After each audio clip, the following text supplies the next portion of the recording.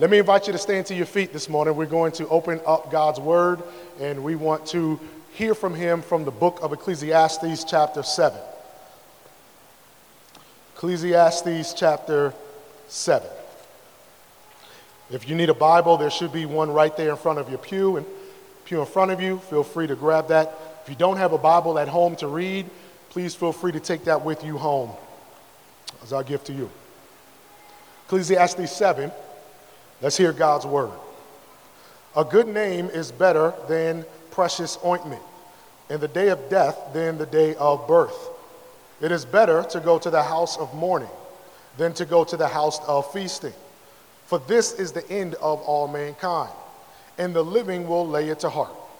Sorrow is better than laughter, for by the sadness of face the heart is made glad. The heart of the wise is in the house of mourning, but the heart of fools is in the house of mirth. It is better for a man to hear the rebuke of the wise than to hear the song of fools. For as the crackling of thorns under a pot, so is the laughter of the fools. This also is Hebel. Surely oppression drives the wise into madness, and a bribe corrupts the heart. Better is the end of a thing than its beginning, and the patient in spirit is better than the proud in spirit. Be not quick in your spirit to become angry, for anger lodges in the heart of fools. Say not, why were the former days better than these? For it is not from wisdom that you ask this. Wisdom is good with an inheritance, an advantage to those who see the sun. For the protection of wisdom is like the protection of money. And the advantage of knowledge is that wisdom preserves the life of him who has it. Consider the work of God. Who can make straight what he has made crooked? In the day of prosperity, be joyful. And in the day of adversity, consider. God has made the one as well as the other, so that man may not find out anything that will be after him. In my vain life I have seen everything. There is a righteous man who perishes in his righteousness, and there is a wicked man who prolongs his life in his evildoing.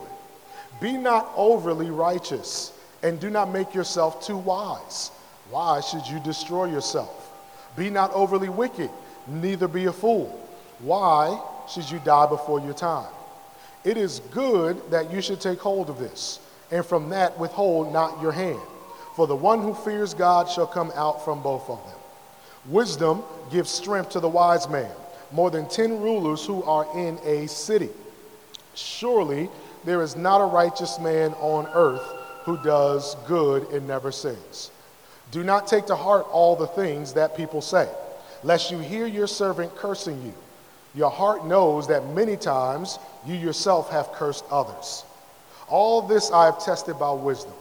I said, I will be wise, but it was far from me. That which was far off and deep, very deep, who can find it out? I turned my heart to know and to search out and to seek wisdom and the scheme of things, and to know the wickedness of folly and the foolishness that is madness. And I find something more bitter than death, the woman whose heart is snares and nets and whose hands are fetters. He who pleases God escapes her, but the sinner is taken by her. Behold, this is what I found, says the preacher, while adding one thing to another to find the scheme of things, which my soul has sought repeatedly, but I have not found.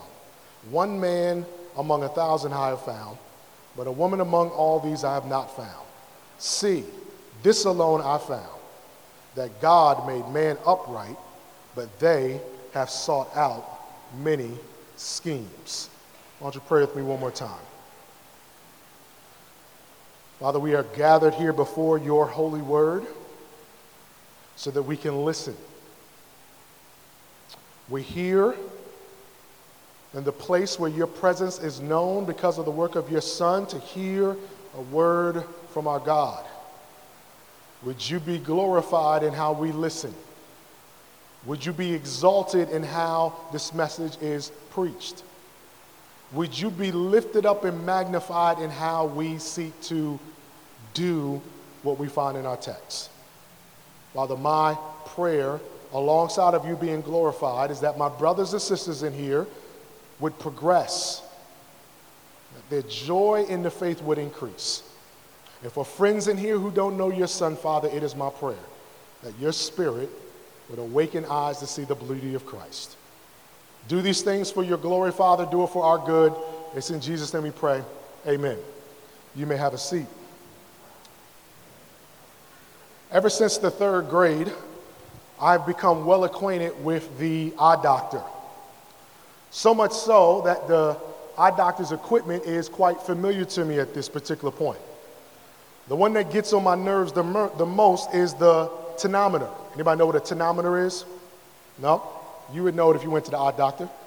The tonometer is that machine that checks the blood pressure of your eye by blowing a puff of wind into your eye. Every single time the doctor prepares me for it, and every single time I'm not ready for it. The machine that I like the most, though, is called a refractor. On the refractor, the doctor sits next to it, and he switches between different lenses, this lens, that lens, and he asks me which one is clearer, lens 1 or lens 2. Which one can I see straight through? He keeps on going through lens after lens through this refractor until I can see other words than the big E on the big E chart.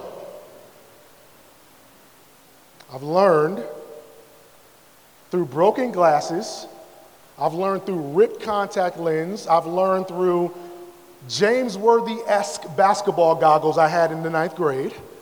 I've learned through, amen, I learned through all of these things that sometimes I can take it for granted, this ability I have to see clearly. To finally have the right lens click down, and for me to finally tell the doctor I can see clearly, it helps me to appreciate this familiar song that we sing from Amazing Grace. I was blind, but now I see. Jubilee, how is your vision? Do you see this morning? I'm not talking about the eyes that are in your head. I'm talking about the eyes of your heart. I ask this in light of what Jesus was anointed by the Spirit of God to do. If you remember in Luke 4, the Spirit came upon Jesus and he anointed him to do a couple of things. He anointed Jesus to proclaim good news to the spiritual poor. He anointed Jesus to declare liberty to the spiritual captive. And he anointed Jesus, the Spirit of God anointed him to proclaim the recovery of the sight to the spiritual blind. I ask you again, Jubilee, can you see? Do you see this morning your need for Christ? And do you see your need in Christ gloriously met? Do you see in Christ unmatched uniqueness? Do you see the light of the glory of the knowledge of God in the face of Jesus Christ? Do you see enough of Christ to say of yourself, I was blind, but now I see?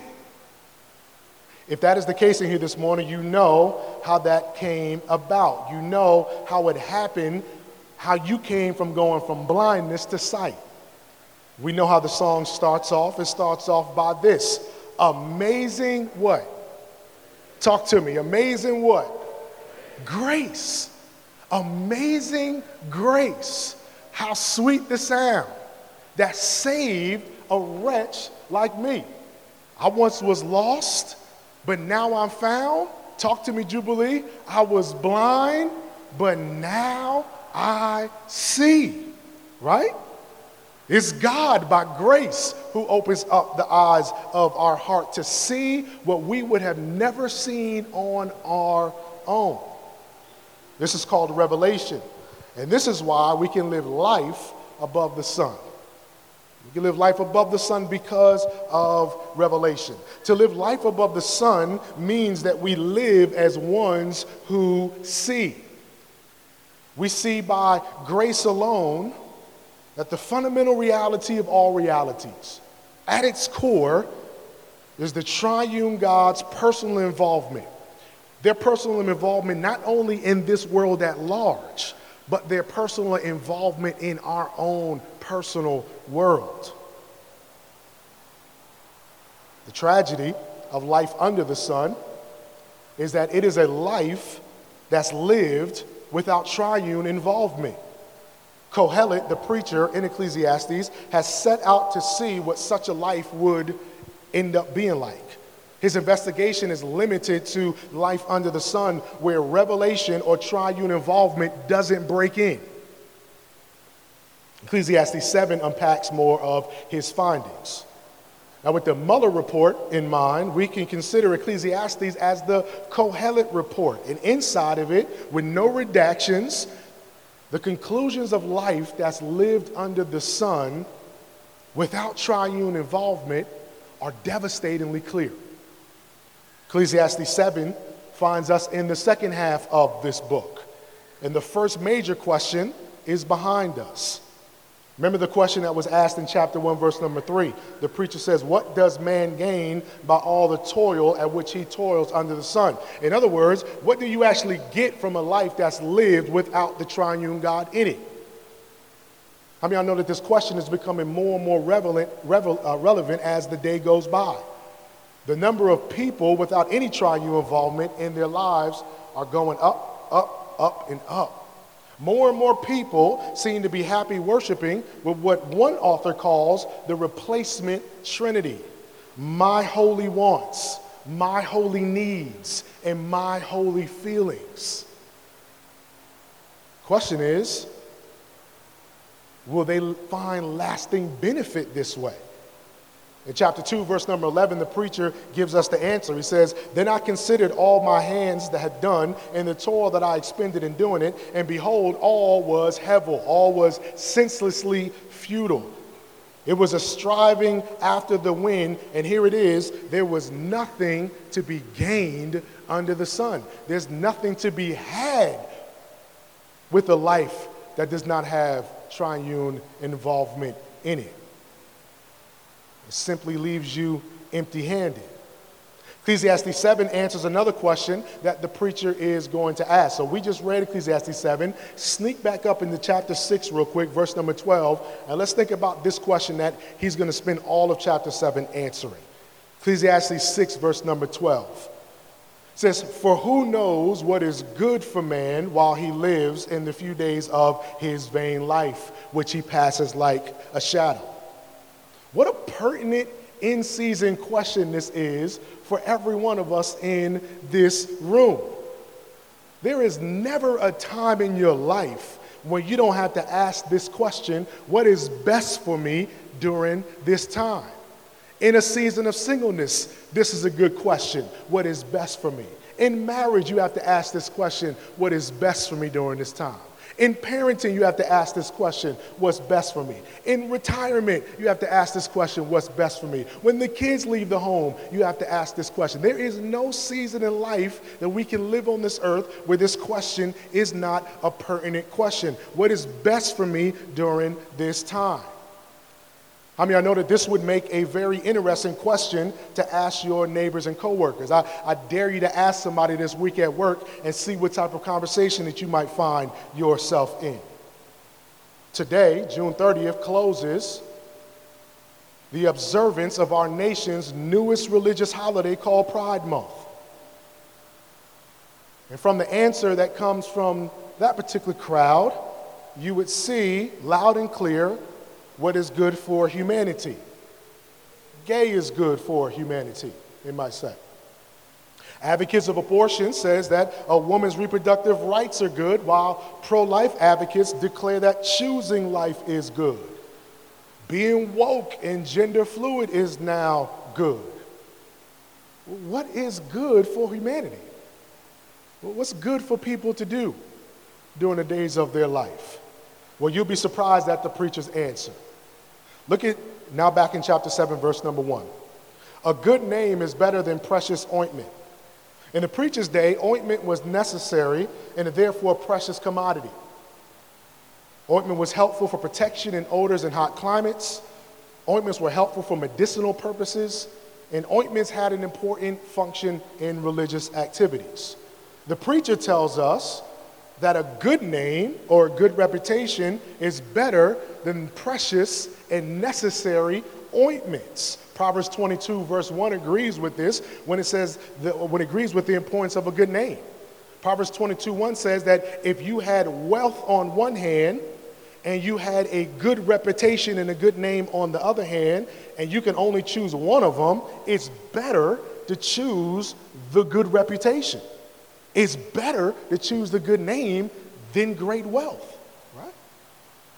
Paul told Titus that a good name that's grounded in good works would actually put the opponents of the gospel to shame because they won't have anything evil to say about you. In fact, one of the greatest evangelistic tools that the church has in her repertoire, at her disposal, is a good name grounded in good works. It gives credence to the gospel. We all have talked to people who don't want anything to do with Christ because they've encountered some of his people. We know that to be the case. But the next part is going to totally shock you. It's going to shock you here. In the day of death, than the day of birth. Did you catch that, Jubilee? A good name is better than precious ointment, and the day of death is better than the day of birth. It's better to go to the house of mourning than to go to the house of feasting. In other words, one person put it, it's better to go to a funeral than to a party. It's better to go to a wake than to a wedding. Now imagine if at the next wedding that I have the honor to officiate, I started off by saying, "Dearly beloved, we are gathered here today to witness the union of this couple, but first let me invite you back to the better day when we gather together for their funerals." That would be crazy. Is the preacher serious here?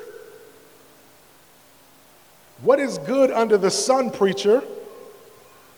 The day of death at a funeral home is good. The preacher explains himself at the bottom of verse number 2. He says it's better to go to the house of mourning than to go to the house of feasting. For this is the end of all mankind, and the living will lay it to heart. Let me tell you about my great Aunt Lee. In 1995, Aunt Lee came to Jersey to celebrate my high school graduation. I was the class president, and I had to give a speech for the graduation. Aunt Lee basically wrote my entire speech, all the while slipping in a reference of Jesus, the lowly Nazarene. She probably enjoyed hearing my speech in her words. Today, Aunt Lee is almost at the end of her battle against Alzheimer's. I've been asked, given this supreme honor, to give the eulogy at her homecoming. Since she's in Christ, this is a homegoing.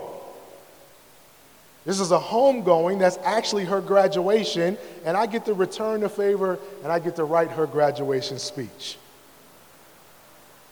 I know some of what I already plan on saying, and I absolutely know who I plan on saying it to. How many of y'all know that I won't be speaking to Aunt Lee in that day?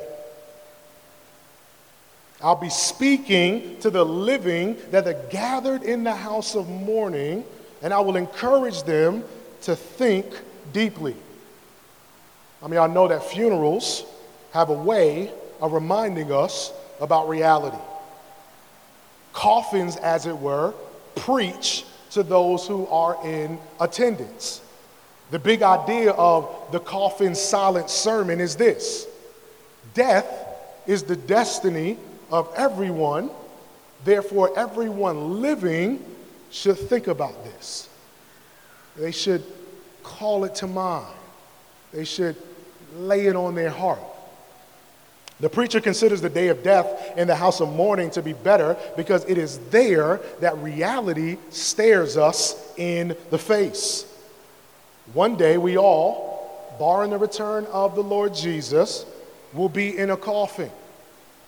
And that coffin will be preaching to those living in attendance.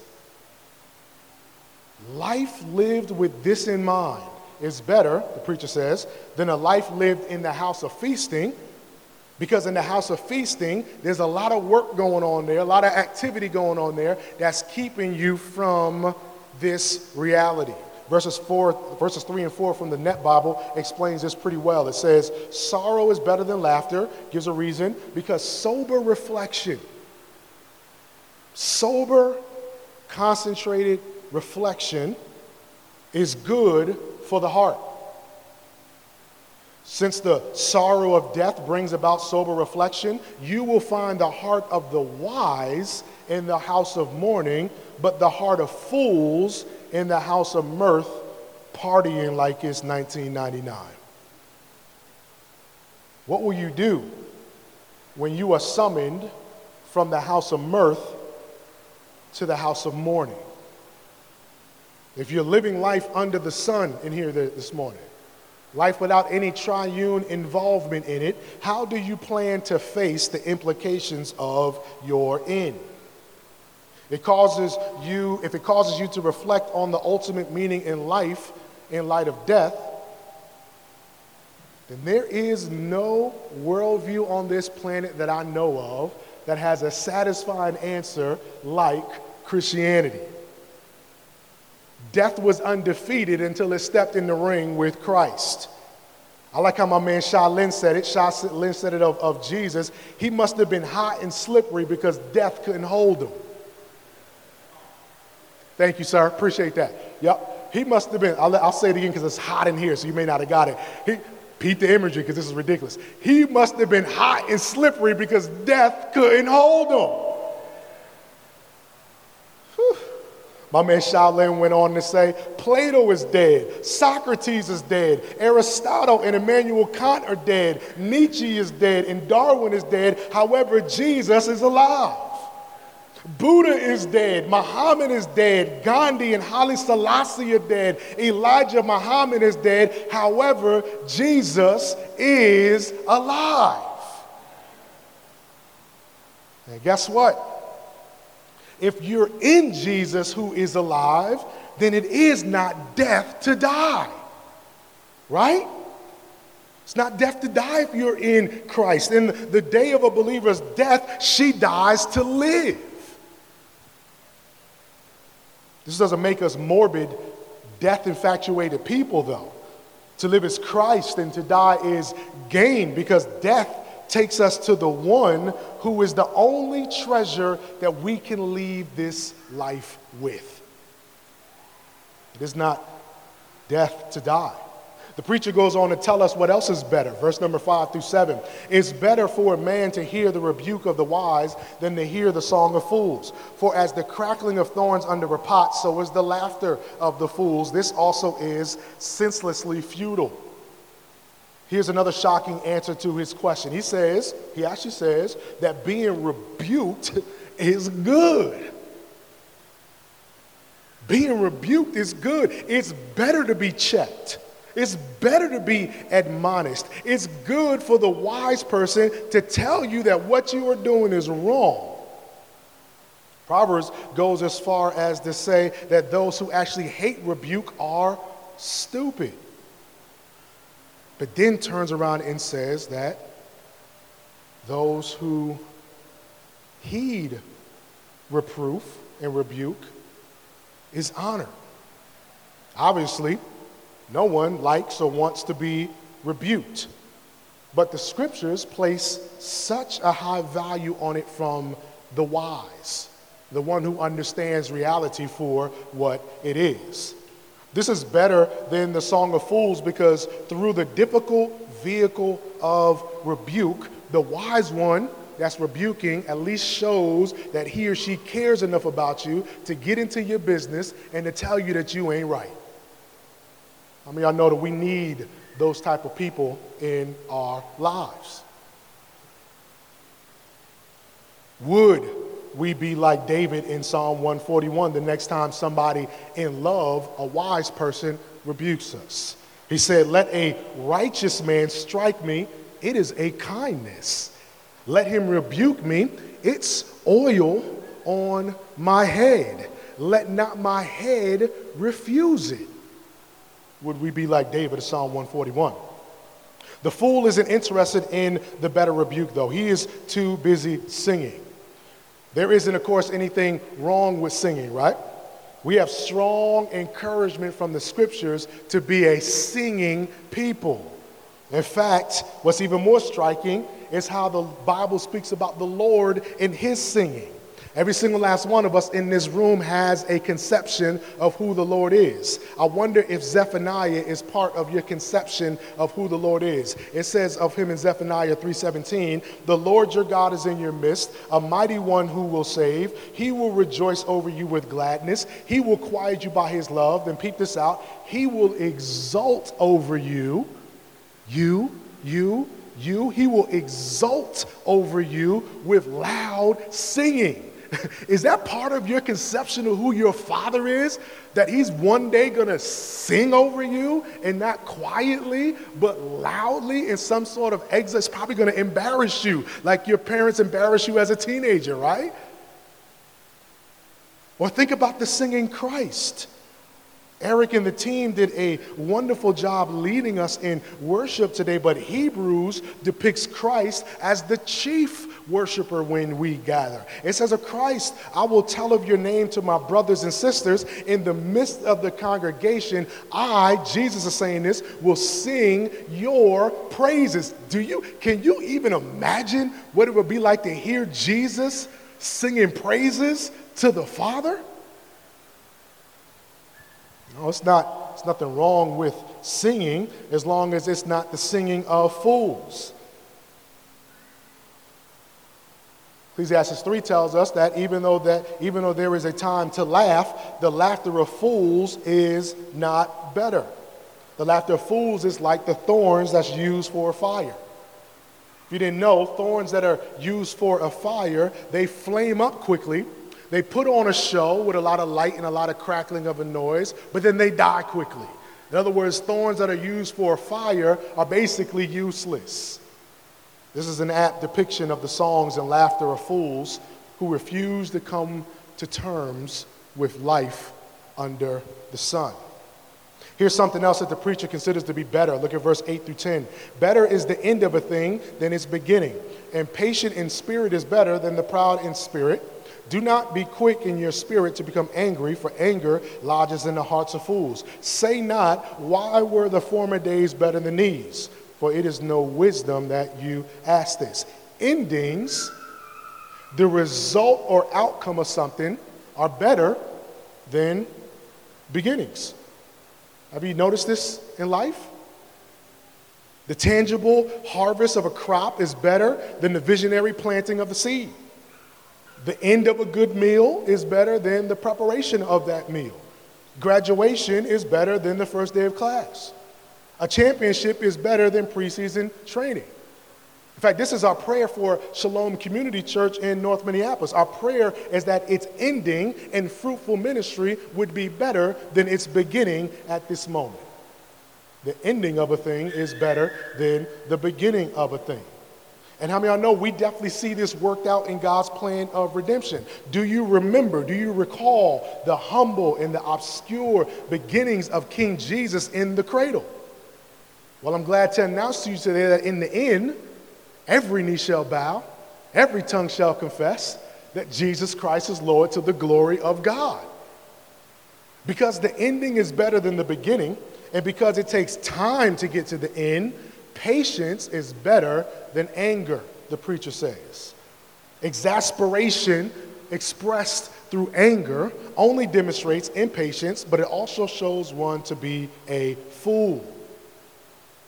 Because the ending is better than the beginning, it's not wise, the preacher is telling us, to get caught up and lost in the maze of the good old days. Reminiscing is one thing. But looking for a past chapter in your life, looking back to some days that are gone by that keeps you from moving forward is an entirely different matter. Verse number 11 through 12 talks about how wisdom is good and an advantage. Having wisdom is like having insurance. It's a protection that preserves the life of the person who has it.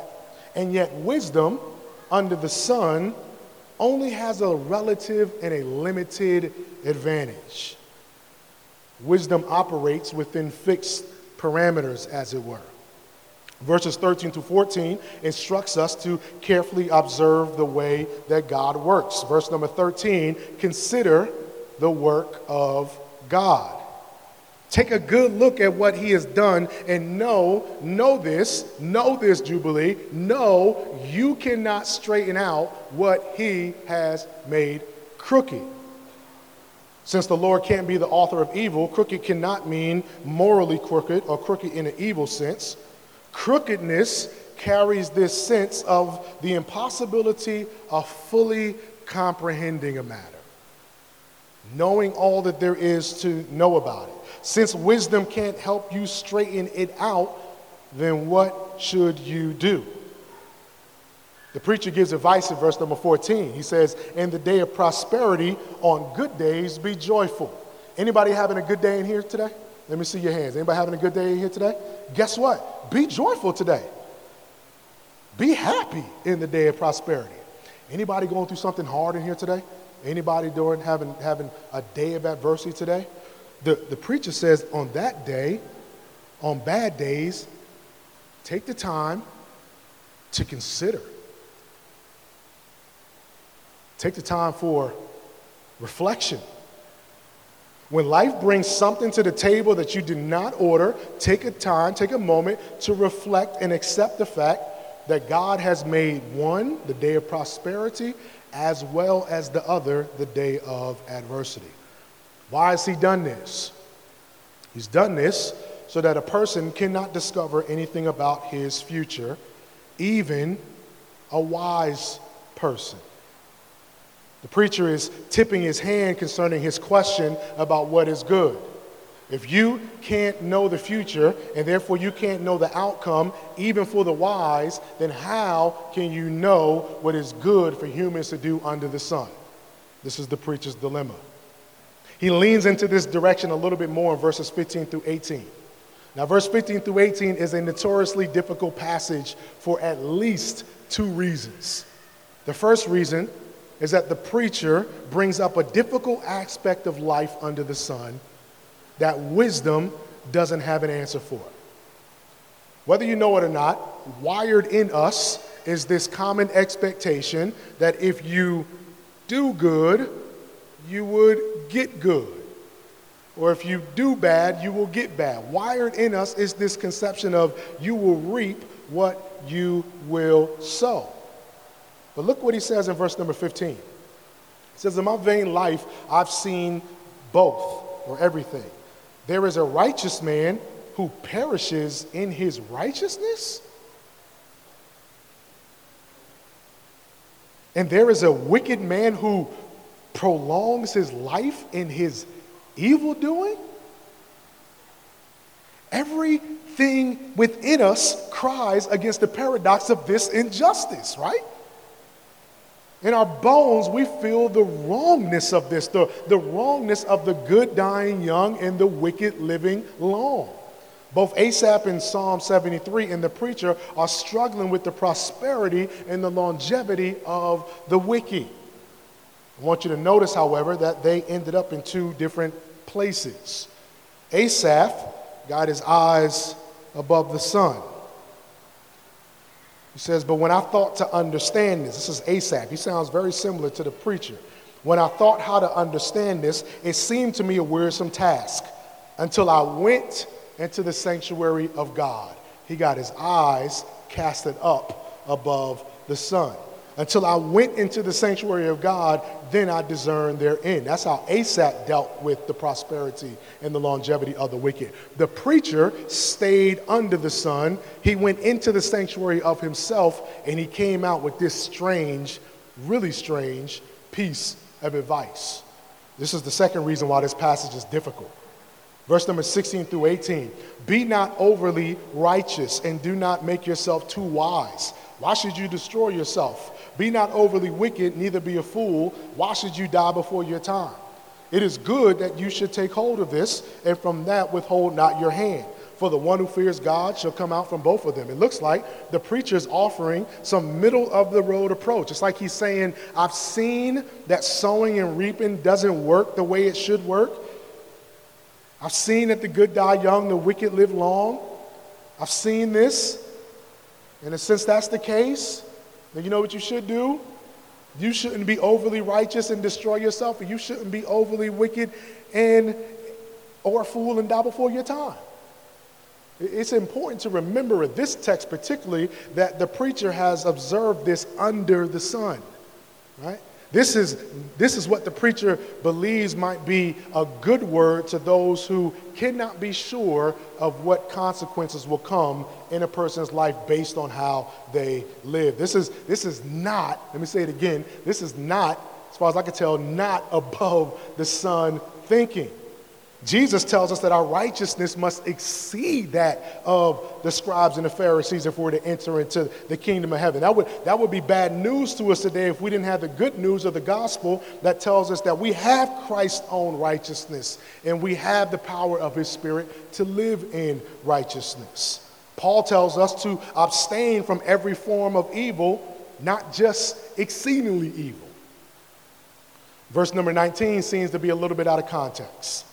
It seems to fit better where the preacher tells us that wisdom is good.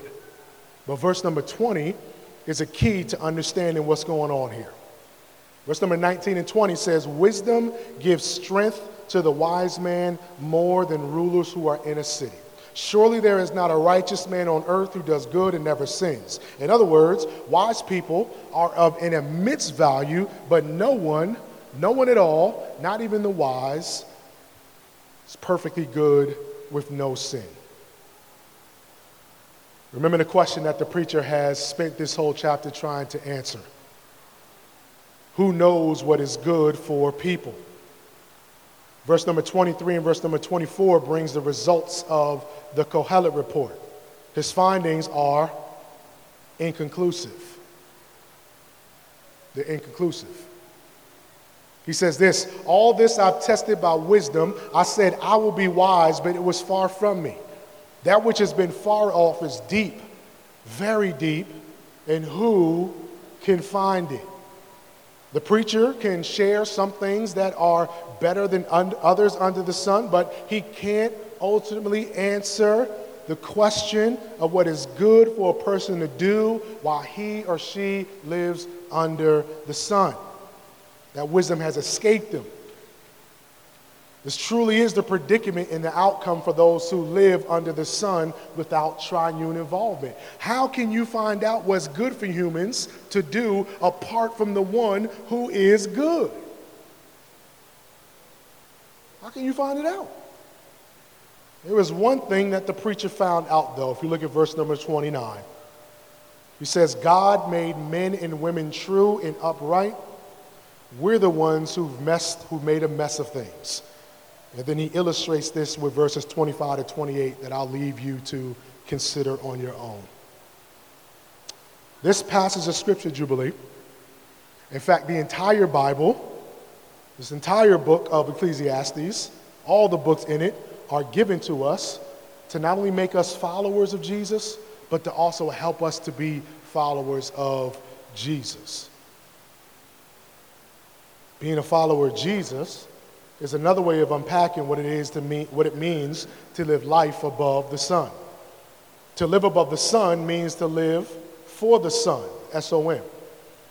So the question is, as we close it up here, how does this text help us to be followers of Jesus? This is what we're here for. This is why we open this book, to help us be followers of Christ, or if you're not a follower of Christ yet, to become a follower of Christ. So how does this text help us to do that? I want you to consider our Heat Academy lesson. It's kind of appropriate for as hot as it is in here this morning.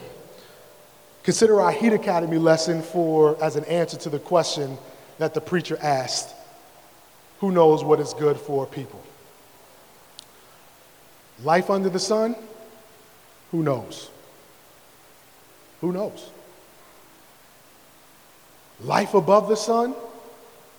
Those who see know. They know what's good. A life lived apart from the triune God will never be able to answer this question with binding certainty, because guess what? Humans don't decide what is good. We think we decide what's good. We think that it's our human right. But under the sun, without triune involvement, all we have is our broken down sovereign self. If we just take a glimpse over our lives, we would have to be honest and say that this won't do.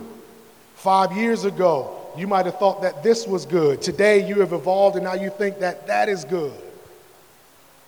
Who are we to say that this is good, so this must be good for you? Humans don't determine what is good any more than our kids determine that M&M's for breakfast is good. If you have your Bible still open real quick, go to Micah, the 6th chapter, verse number 8. Micah, the 6th chapter, verse 8. Ezekiel, Daniel, Hosea, Joel, Amos, Obadiah, Jonah, Micah. I want you to see this real quick. I want you to underline this one. Micah 6, verse number 8. Are you all there? If you're there, let me see your hands. I want you to see this. Micah 6, verse number 8. Notice what it says. He, which is God, has told you, O man, what is good. Do you see that? He, O God, has told you, O man, what is good. We don't decide what is good. We're told what is good from the triune God. This is why we need revelation outside of ourselves. This is why we need him to open up the eyes of our heart to see. By grace, through his word, both the scriptures in Christ and by the power of the Holy Spirit, we see. And we go from life under the sun with no triune involvement to life above the sun as those who see the triune God as the reality of their life. We see him through his word, and now we can know what is good because he tells us what is good, and our hearts love what he considers to be good. Listen to what he has told us is for our good. First of all, he's told us that he is good. Can I get an amen? I know y'all are hanging in there. He's good, right? Oh, taste and see that the Lord is good. You are my Lord, I have no good apart from you.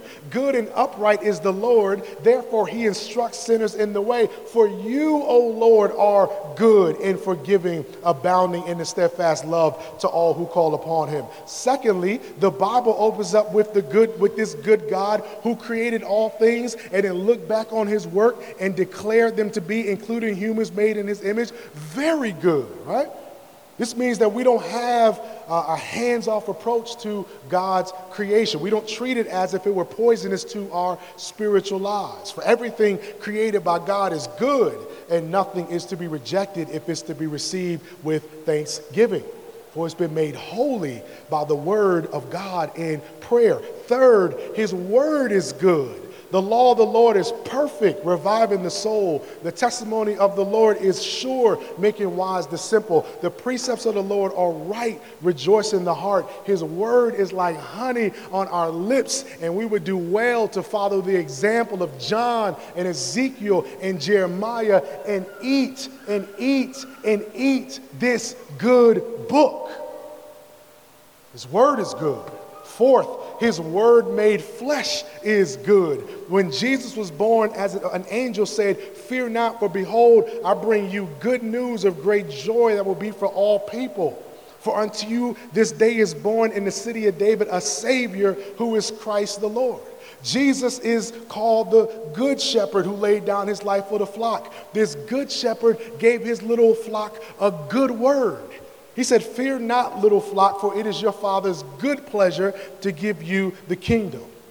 Fifth, the gospel is good news. It's good news that Christ died for our sins and that he was buried and he was raised on the third day according to the scriptures. It's good news that even though all of us have turned aside and no one does good, all can be saved through Christ by faith in him. It's good news that there is no longer now no condemnation for those who are in Christ Jesus. It's good news that over your life, if you're in Christ, this banner flies that says you are not guilty. Jubilee, that's good news, isn't it?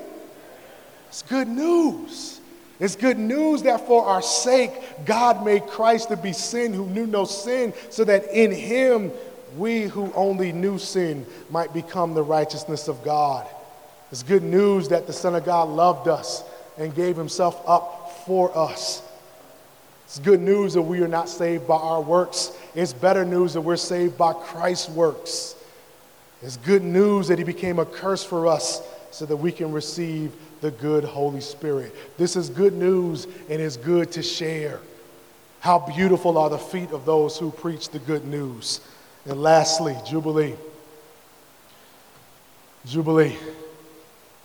He works all things together for your good. He works all things together for your good.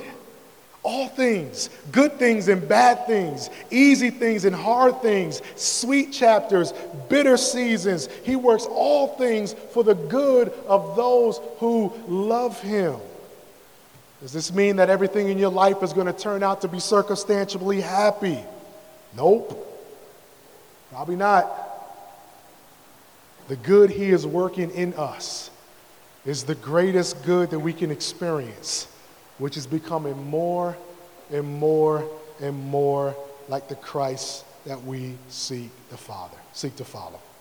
Above the sun, those who see by grace know what is good because they know him who is good. And I encourage you this week now, Jubilee, to go and do the good works that he has prepared for you to do this week. Stand to your feet for me.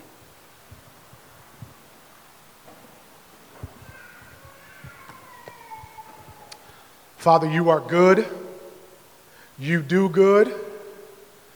Jesus, you are good. Your person and work is good. Holy Spirit, you are good. Where the preacher could not come across the answer of who is good, who knows good, or what is good, we can say, because you've opened up our eyes to see, that we know what is good. Help us, Lord, to walk in the good that you prepared for us this week. Be magnified in us as the ones who in this world see clearly who is good and what is good for us to do. Grant us much grace, I ask in Jesus' name, amen. First time